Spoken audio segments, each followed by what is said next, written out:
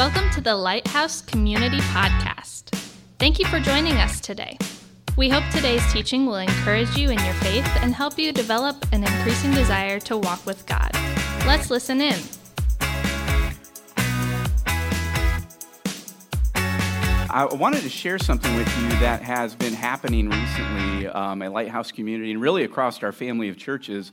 Is that over the last 5 weeks, we know of at least 23 people who have said yes to Jesus by faith right here at Lighthouse Community. And yeah, it's pretty awesome. It actually started Christmas Eve night when we gathered for worship. There were 6 people who said yes, and then since then, every time we've gathered, at least one person has come to faith. And in fact, last Sunday at Bluffton Community, we know of 6 people who said yes to Jesus there. So just absolutely amazing what God is doing among our family. And I think what's cool about that is God's using you. Right? Like you're inviting your friends and your family and the people that you work with to know who Jesus is and to trust him. And God's using this church family to transform lives.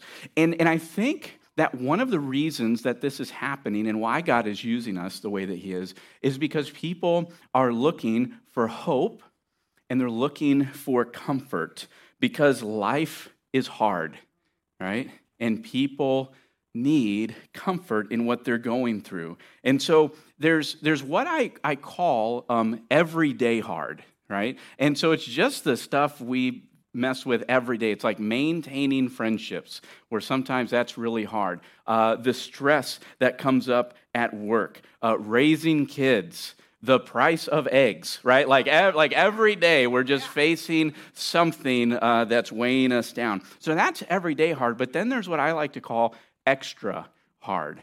And so what this is this is the stuff that just comes on top of every day. It doesn't happen every day, but it's the things like you get news that a family member of yours has been diagnosed with a very significant illness, right? That's extra hard. Maybe all of a sudden you become very, very aware that you feel like your life is drifting without purpose and meaning. That's extra hard. Maybe you're stressing over the things that are happening around our nation or across the whole globe, and there's uncertainty with that. That's extra hard on top of the everyday hard. And what I've noticed, and maybe you have too to some degree, is that when life gets hard, our culture has taught us some solutions on how to handle the everyday hard or the extra hard that comes our way. And so it's solutions like this. Hey, find the internal strength within you to overcome this really hard moment, right? Like you can do it, right? You just need a more positive attitude and you can accomplish anything, right? Or another solution is when hard shows up, just run away, right? Like run, go start a new life, just start fresh somewhere else, and that's how you handle hard when it comes. Or maybe for some of you, it's like ignoring, like when the trials come, do what you can to distract yourself from them, right? Ignore them by doubling down on your favorite hobby, right? It's like video games, social. Maybe you go further into things like using, alcohol or drugs or sex to try to curb the uneasiness that you're facing in your trials and in your struggles. My favorite, though, that I think I see very many people engage in when life gets hard is just complain about it, right? Like put a post on social media and then it's like a magnet for everybody to come and add whatever complaints to it. Or better yet, gather all of your friends together for breakfast and just complain, right? Like complain about it all. Complain about the government and complain about the weather and complain about the millennials and complain about the boomers and complain about the bosses and the employees and everything, right? And just rant and complain about it. And what I found is whether you try to resist, run, ignore, or complain, none of that usually helps. It actually doesn't solve anything. And instead of feeling hopeful, we feel hopeless. And we're not comforted. In fact, we're discouraged. And the anxiety weighs on us even more. Fear deepens and increases. And what I think people are looking for hope. People are looking for comfort. And I think that God is using this church family to point people to hope and comfort that is only found in Jesus Christ alone. And so today what I want to show you from the Bible is two truths about how one person dealt with the trials and the suffering in his life. And then I also want to show you one decision that you can make today that will absolutely transform how you handle and navigate the trials in your life. And in fact, that one decision God can use to affect the lives of those around you as well. And so, are you guys ready to dive in this morning?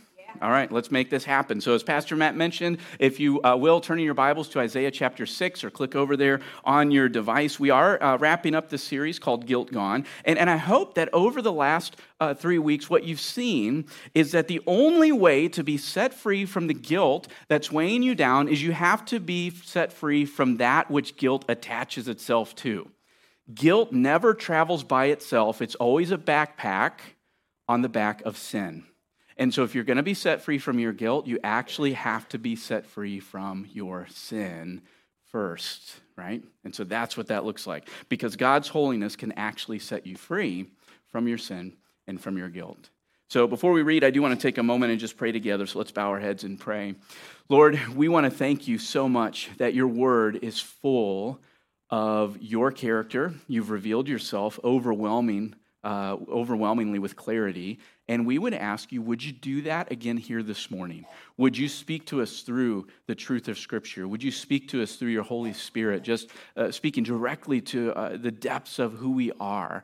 I pray that you would speak to us through community as we're together and we're encouraging each other and we're speaking words of truth into each other's lives. We simply ask that more than anybody else here today, would people meet you? May they sense you clearly in our gathering.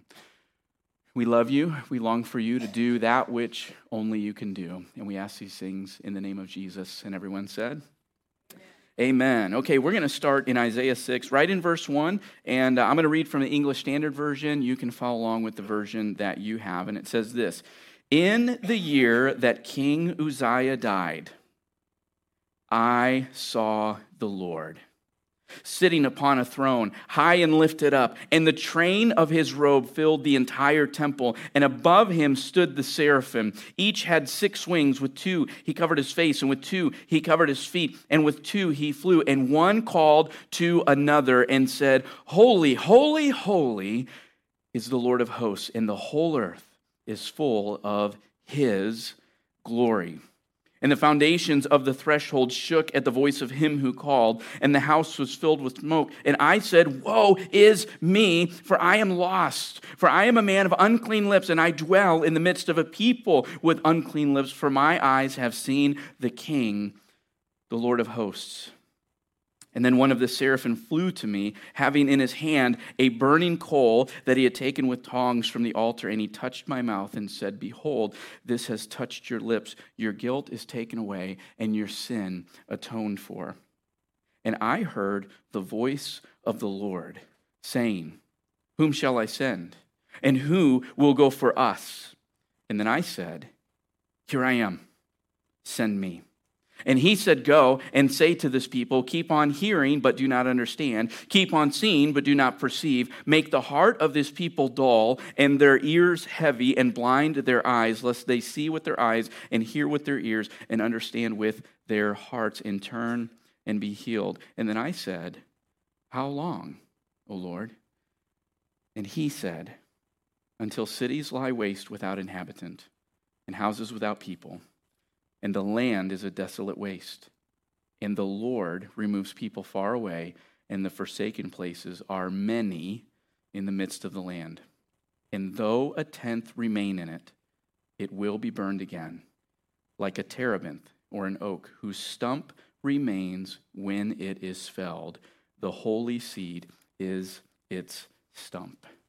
Now, we've been looking at this passage for the last 3 weeks, and we're looking at it one more time together. And so I want to share, the first truth that I want to share with you today is this, is that Isaiah faced trials in his life. Isaiah faced trials in his life. And so You have to understand that Isaiah's life was hard, and he lived in a very challenging time. And you actually don't even have to travel outside of Isaiah chapter 6 to see what some of Isaiah's challenges were. In fact, he starts chapter 6, verse 1. He says, "In the year that King Uzziah died."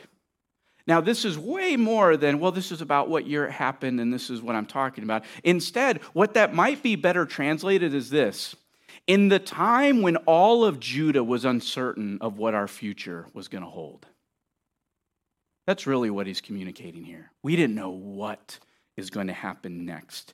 Because you have to understand that under King Uzziah's leadership, the southern kingdom of Judah experienced overwhelming stability, prosperity, right? They were a strong nation in this time and in this moment. But what happened is over time, pride crept into King Uzziah's life. And Uzziah started doing things that kings shouldn't do. And what happened was spiritual decay and moral decay began to spread all throughout the leadership of Judah. And in fact, King Uzziah died from leprosy as a part of judgment for his own sin, for his rebellion against God. So you've got that going on. Then, on top of that, you have Judah, who is living under constant fear and pressure from another nation called Assyria, right, who was threatening to come and dominate them. And Assyria was just a ruthless nation. When they came in and conquered, they dominated, they tore a nation apart. And so that's looming over top of Isaiah and Judah at this time. And so there is national uncertainty of what in the world is going to happen next to our country. So that's at a higher level. But then you've got Isaiah is also facing just personal guilt in his own life. Because if you remember from week 1, it's like in the light of God's holiness, Isaiah became keenly aware of his own sin and the guilt that comes with that because of his unrighteousness before God. And Isaiah thought he was going to die in God's presence.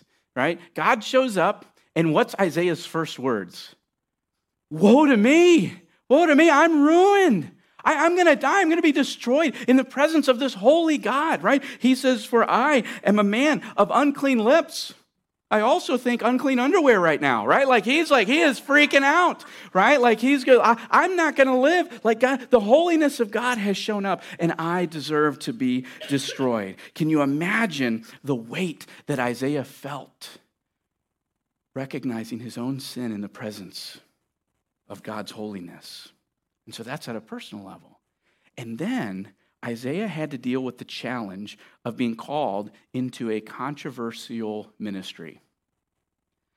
I think what happens is we look back on the ministry of the prophets from today, and we go, oh, the prophets. These were amazing people. These were like the social influencers of the day, right? These were the darlings of culture who are speaking God's words to them.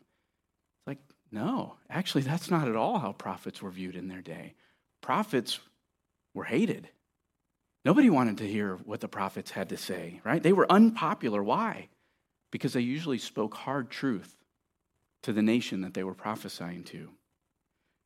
I think oftentimes we think about the book of Isaiah, if you're familiar with it, and we remember some of the truths that Isaiah preached, like a virgin will give birth to a son. And we're like, oh, Christmas time, that's so, so wonderful. And unto us a child is born, and his name will be called Wonderful, Counselor, Mighty God. And we look at those, and we forget that Isaiah also preached that all of Judah will be burned, and whatever survives will be burned again.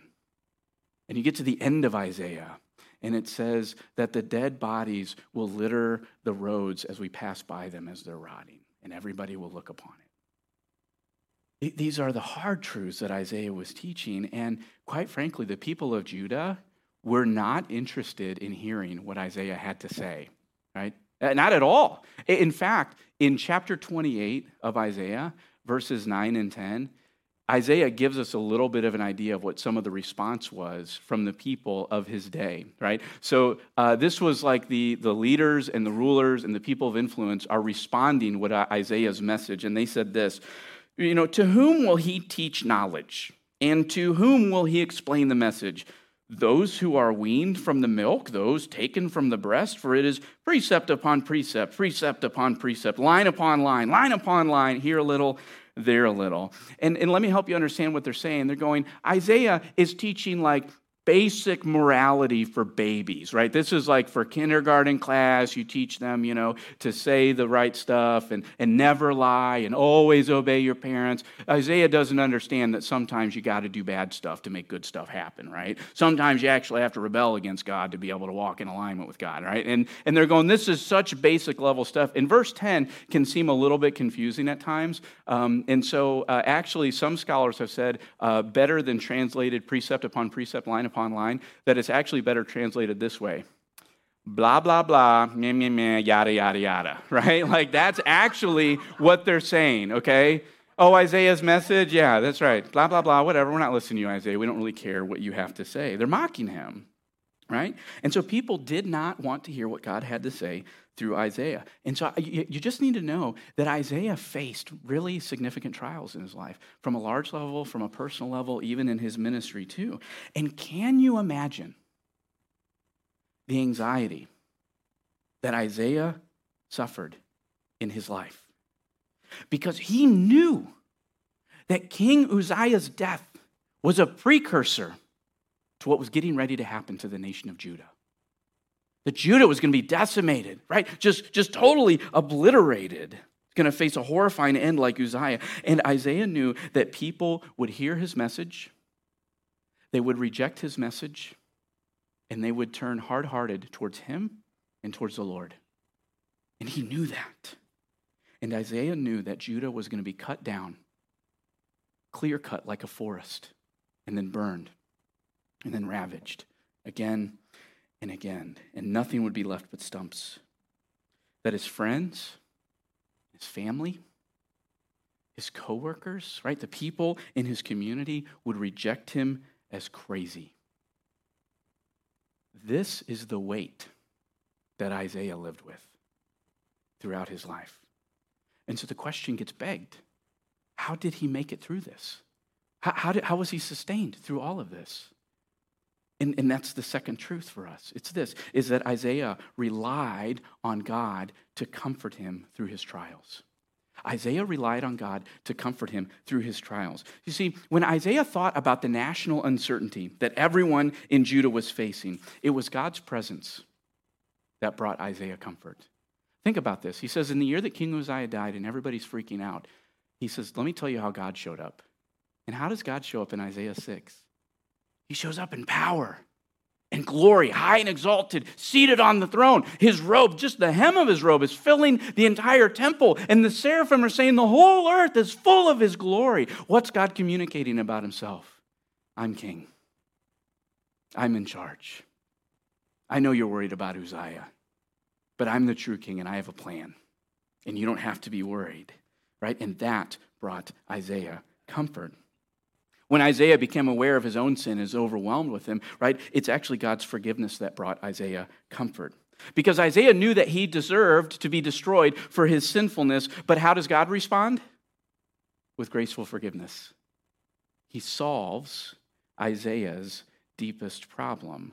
He solves his sin, and with his sin, his guilt goes. And so this brought Isaiah comfort to be able to move forward and to trust the Lord. And when Isaiah realized that God was asking him to step into one of the most controversial ministries that anybody could step into, it was God's hope that was Isaiah's comfort. Because after God shared that people would not understand the message and they would reject the message, Isaiah asked this question. He says, "For how long, O Lord?" And one scholar says, actually, that's shorthand for a larger question, that is, how will things go and what will be the end of this? How long will this go and what will be the end of this?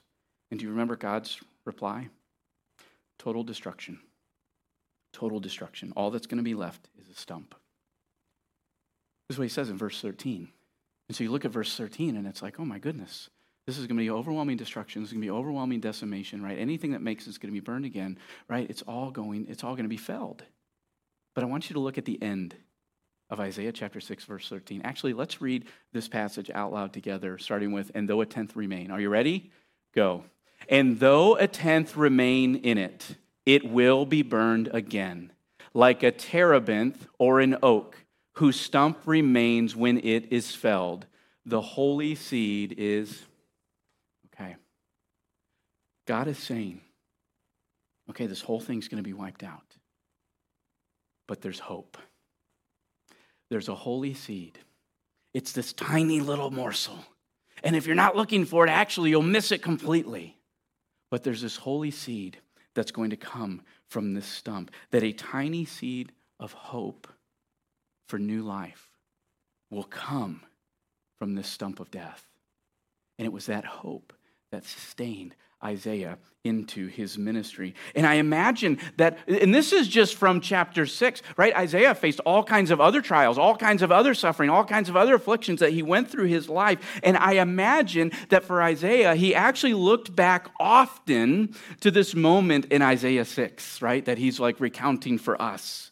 And he's reflecting on the holiness of God and the glory of God and the grace of God that was shown to him. And Isaiah remembered, that's the day I met God. Like for real. That's the day my life was changed. And I have a sense that that is one of the things that sourced Isaiah along the way as he journeyed through his heartache. And so you and I, right, we go through trials and difficult seasons. We deal with national uncertainty, right? Inflation is rising, global tensions. We're very aware of our own sin, but way more keenly than we let on, right? Like we're aware of how we're living and the things that we're thinking about. And if you're a genuine believer, the reality is that you have people in your life who you love deeply, and they want nothing to do with God. They don't want to hear about him. They don't want to know anything about Jesus. And it's heart-wrenching to live with that reality, right? And so the question is, what do we do? What do we do? Well, I have a feeling that if Isaiah were here today, he would say something like this: rely on God as your comfort through your trials. Rely on God as your comfort through your trials. Now, I think to be able to fully understand that thought, we actually have to define this word comfort. Because in our culture, we've defined comfort as pain-free. And so to bring somebody comfort is to actually take away their pain. And they have no more pain. They have nothing that's weighing them down. There's nothing that's in the way. And so we have defined comfort as being pain-free. But when that word was very first being used, right, it's actually a Latin word, of calm and fortis, which when you put them together, it means together with, and then fortis is strength. And so comfort is to be together with strength, okay? And so that's really where this word, how it originated and what it means. And so it means together strength, meaning that together we can be strong. And so when you talk about this, God being your comfort, that if you'll rely on God as your comfort, if you'll rely on God, then he will be your together strength. That together with him, you can walk with God through your suffering. You can walk with God through your trials. You can walk with God through your afflictions because he is your together strength. And listen, this is so important. You have to catch this because nowhere in Scripture does God promise you a pain-free life in this world. There is nowhere that God promises a pain-free life in this world. In fact, Jesus promised the exact opposite. He said, in this world you will have, trouble, tribulation. You're going to have problems in this life. You know how he finished that off? He said, but take heart. Why? Because I've overcome the world. Because I've overcome the world. And in me, with me, you can have peace. What's he saying? I'll be your together strength. You can find comfort in me when in this world you have trouble and trial and tribulation because God is your together strength. And I don't know who you are, but someone in here needs to hear with clarity that you are not alone in the trials and the suffering that you face. you are not alone. God sees you. God is aware. God is with you. And God is inviting you to rely on him in a new way like you never have before, that he would really become your comfort, that he would become your together strength, that you don't have to run from your trials, you don't have to complain about your trials, you don't have to resist them, right? You don't have to ignore them. You can actually walk with God through your trials as he is your together strength. And so the question then becomes, well, how do we do that? How do I rely on God as my comfort, as my together strength?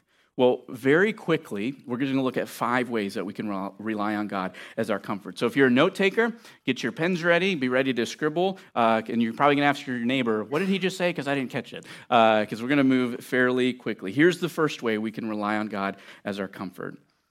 You need a clear view of God's holiness and glory. You need a clear view of God's holiness and glory. This is how Isaiah 6 started, right? He sees God with amazing clarity, and that's what starts this whole thing. But here's the reality is this. You are not going to have an Isaiah 6 experience. Don't ask the Lord for it because he's not going to give it to you, right? You go, how can you know that? Because God has already fully and finally revealed himself in the person of Jesus Christ. And so the reality is, if you want to see God with clarity, you have to look at Jesus. You have to look at Jesus, right? You have to see you have to hear what he said. You have to see what he did. And the best place to do that is in the Gospels, right? They're called Matthew, Mark, Luke, and John. You read about his ministry and his life. You see what he did. You read what he said. Because when you see Jesus, you will see God. In fact, to see Jesus is to see the Father. So you need a clear view of God's glory and holiness. The second way to rely on God as your comfort is to worship God through your trials. Worship God through your trials. This is what the seraphim were doing. This is what Isaiah did. When we're talking about worship, I'm not necessarily saying sing. I think that's fine. That's appropriate. But when you look in Isaiah 6, you see the seraphim, you see Isaiah, they're just so focused on God. They're just dialed in. They go, yeah, all of this is real. All this is going on. But the Lord, his glory, his holiness, his greatness is overwhelming me in this moment. And I just have to look upon him. I've got to worship him in his awe and in his greatness, right? And when you worship God through your trials, what you're communicating to God and to others and even to yourself is this, that God is more powerful than your suffering. That God is greater than any trial you'll ever face in this world. And so I would invite you to worship God through your trials. Here's the third way you're going to rely on God as your together strength. Celebrate God's gift of forgiveness. Celebrate his gift of forgiveness. Listen, if you're a Christ follower, you have already received the greatest blessing that you could ever have in your life, right? And so if you have forgiveness in Christ, that also means you now have the Holy Spirit living within you. And that also means you now have a friendship with God that lasts for eternity and can never be taken away, right? You have the greatest gift that you could ever receive is the gift of forgiveness through Jesus Christ and everything that goes with that, reconciliation and adoption and right, like looking forward to eternity and that which is still to come. It's amazing, right? And so this is why one of the reasons I think when you read through the scriptures, you see the writers of scripture saying, hey, resist complaining about your situation because you got to know there's one that's so much better still on the way and celebrate what God has already done. The fourth way you can rely on God through your trials is to ask God for understanding in your trials. Ask God for understanding in your trials. If you'll remember, Isaiah asked God questions about the ministry that he was stepping into, okay? He says, how long? How's this going to go and when will it end? And I want you to notice something, that when Isaiah asked God a question, God never got mad. He didn't get angry. He's not like, how dare you ask me questions? How dare you question my authority? That's not what's going on. Isaiah's got questions. You know what God did? He answered them. He answered Isaiah's questions about what was going on. Here's what you and I can know, is that you can ask God for wisdom and for understanding through and during your trials. That's what James chapter 1, verse 5 is all about, is that you can ask God for wisdom and believe and know that he's going to give it to you. In fact, James 1 starts out this way. Consider it pure joy, my brothers, when you face trials and temptations of any kind. Consider it an opportunity for great joy. And then you get to verse 5, and it's like, ask the Lord for wisdom when you're in the midst of those trials. When you're struggling, when you're facing affliction, anxiety, suffering, all of that, you can ask God for wisdom and trust that he will give it to you. Now, that doesn't mean that he's going to answer every question you ask him the way that you want him to answer it. But it does mean he will guide you and grant you wisdom through your trials. And here's the last way that you're going to rely on God through your trials. I'm going to set it up, and then I'm going to share what the last point is that no matter how hard it gets, no matter how bleak the situation is becoming, no matter how much you want to throw in the towel, that you would remember that God's story always ends in hope. God's story always ends in hope. And I want to say something. I want to say it very specifically, and it's this. God always rescues his people. God always defends his children. And here's what that means. That if you are in Christ, and even if you lose your life here, that even if you go through the most significant suffering and affliction and trial that anybody could ever come up with in this life, if you are in Christ, your story will always end in hope and in victory, because God will rescue you to himself in eternity and in heaven with him. Think about that. One day, you will see him face to face. One day, you will embrace Jesus. If you're in Christ, there is always hope. Remember that even when the tree is cut down, that there is hope in Christ. Now, these 5 ways to rely on God as your comfort through your trials: a clear view of God, right? Worshiping him through your trials, celebrating the gift of forgiveness, asking for understanding and remembering that there's always hope with God. I want you to notice something. These are all ways that Jesus relied on God through his life and through his ministry. Now, Jesus, the third one, you're going, what in the world? How can he celebrate the gift of forgiveness? He was celebrating that he was going to be able to give it as a gift, right? He didn't need forgiveness himself, but he was celebrating the fact that he was going to be able to give that away as a gift to you and to me and to all who would put their faith in him. And so because Jesus already has, now you can. Right? Now you can. And so rely on God as your comfort through trials. And I mentioned that when you make this decision, God actually can use that to affect the lives around you. And so when you learn how to rely on God as your comfort, you can help others encounter God's comfort too. And so here's what I would encourage you. If you're a follower of Christ, I would encourage you to consider taking this next step this week. And it's simply this: reach out to at least one friend with the intention of helping them to know God, right?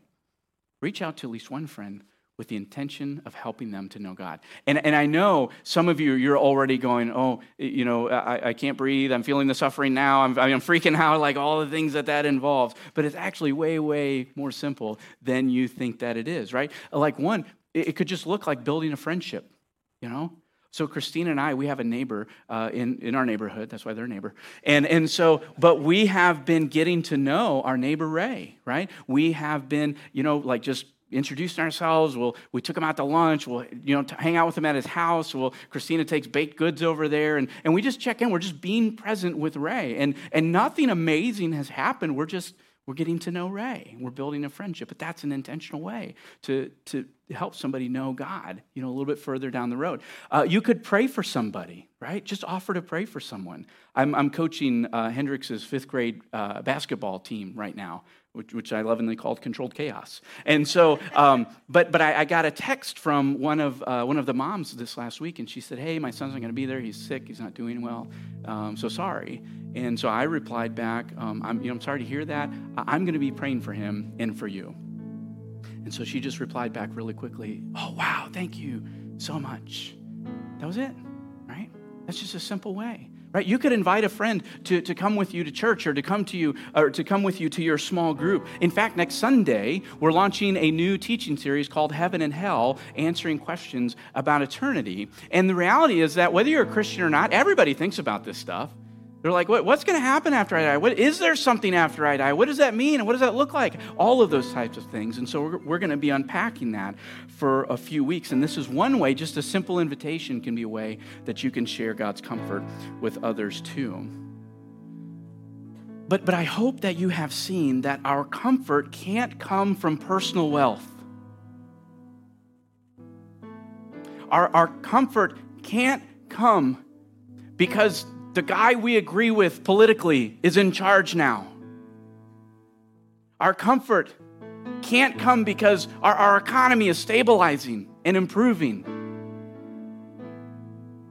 Right? Like that can't be our comfort. Our comfort has to come from the God who is seated on the throne in holiness and glory. That the train of his robe fills the temple and the whole earth is full of his glory. That has to be where our comfort comes from alone. Because when that happens, it will change our lives.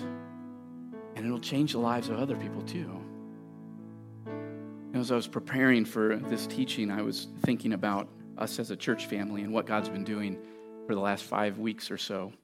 And I started thinking, I dream of a church that is not only present in the extra hard, but we'd be present in the everyday hard of each other's lives and the lives of people who are looking for hope. I dream of a church that runs to other people with the together strength of God. I dream of a church that resists complaining and instead actually chooses to worship the Lord through heartache and through suffering, knowing that he is the gift. And there's nothing greater than to walk with him. And when we learn to rely on God as our comfort, what ends up happening is we can share that with other people as well. The people we love, the people we care about, the people we know. All of that takes place. So I want to invite you to bow your heads and to close your eyes and simply ask this question: Jesus, what are you saying to me right now? And then I just want you to listen to him for a moment.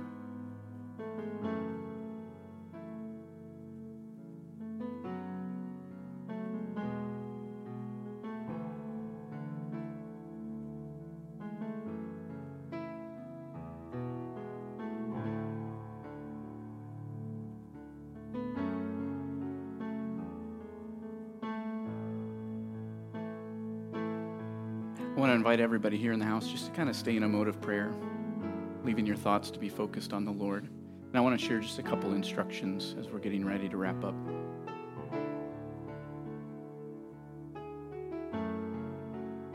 One of the things that we want to do when we gather is to be together strength, to share together strength, to share God's comfort with one another as we gather, because we're all going through things. It can be everyday hard, it can be extra hard.